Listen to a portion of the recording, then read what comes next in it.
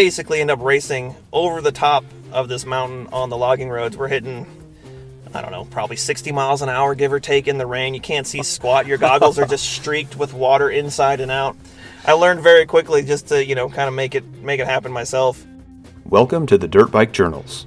This is a podcast that brings you the thrills, the spills, the victories and defeats from everyday riders. When I can't ride, these stories let me live through other riders. They were riding out. They got to the crux because, as I said, the first bailout is after the crux. Right.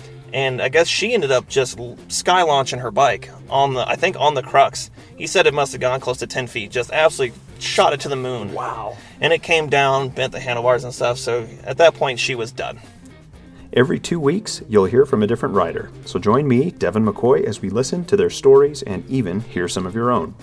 If you've got a great story about a crash or how everything went wrong on a ride, or despite large obstacles, physical or otherwise, and you came out on top, please share it on the Dirt Bike Journals.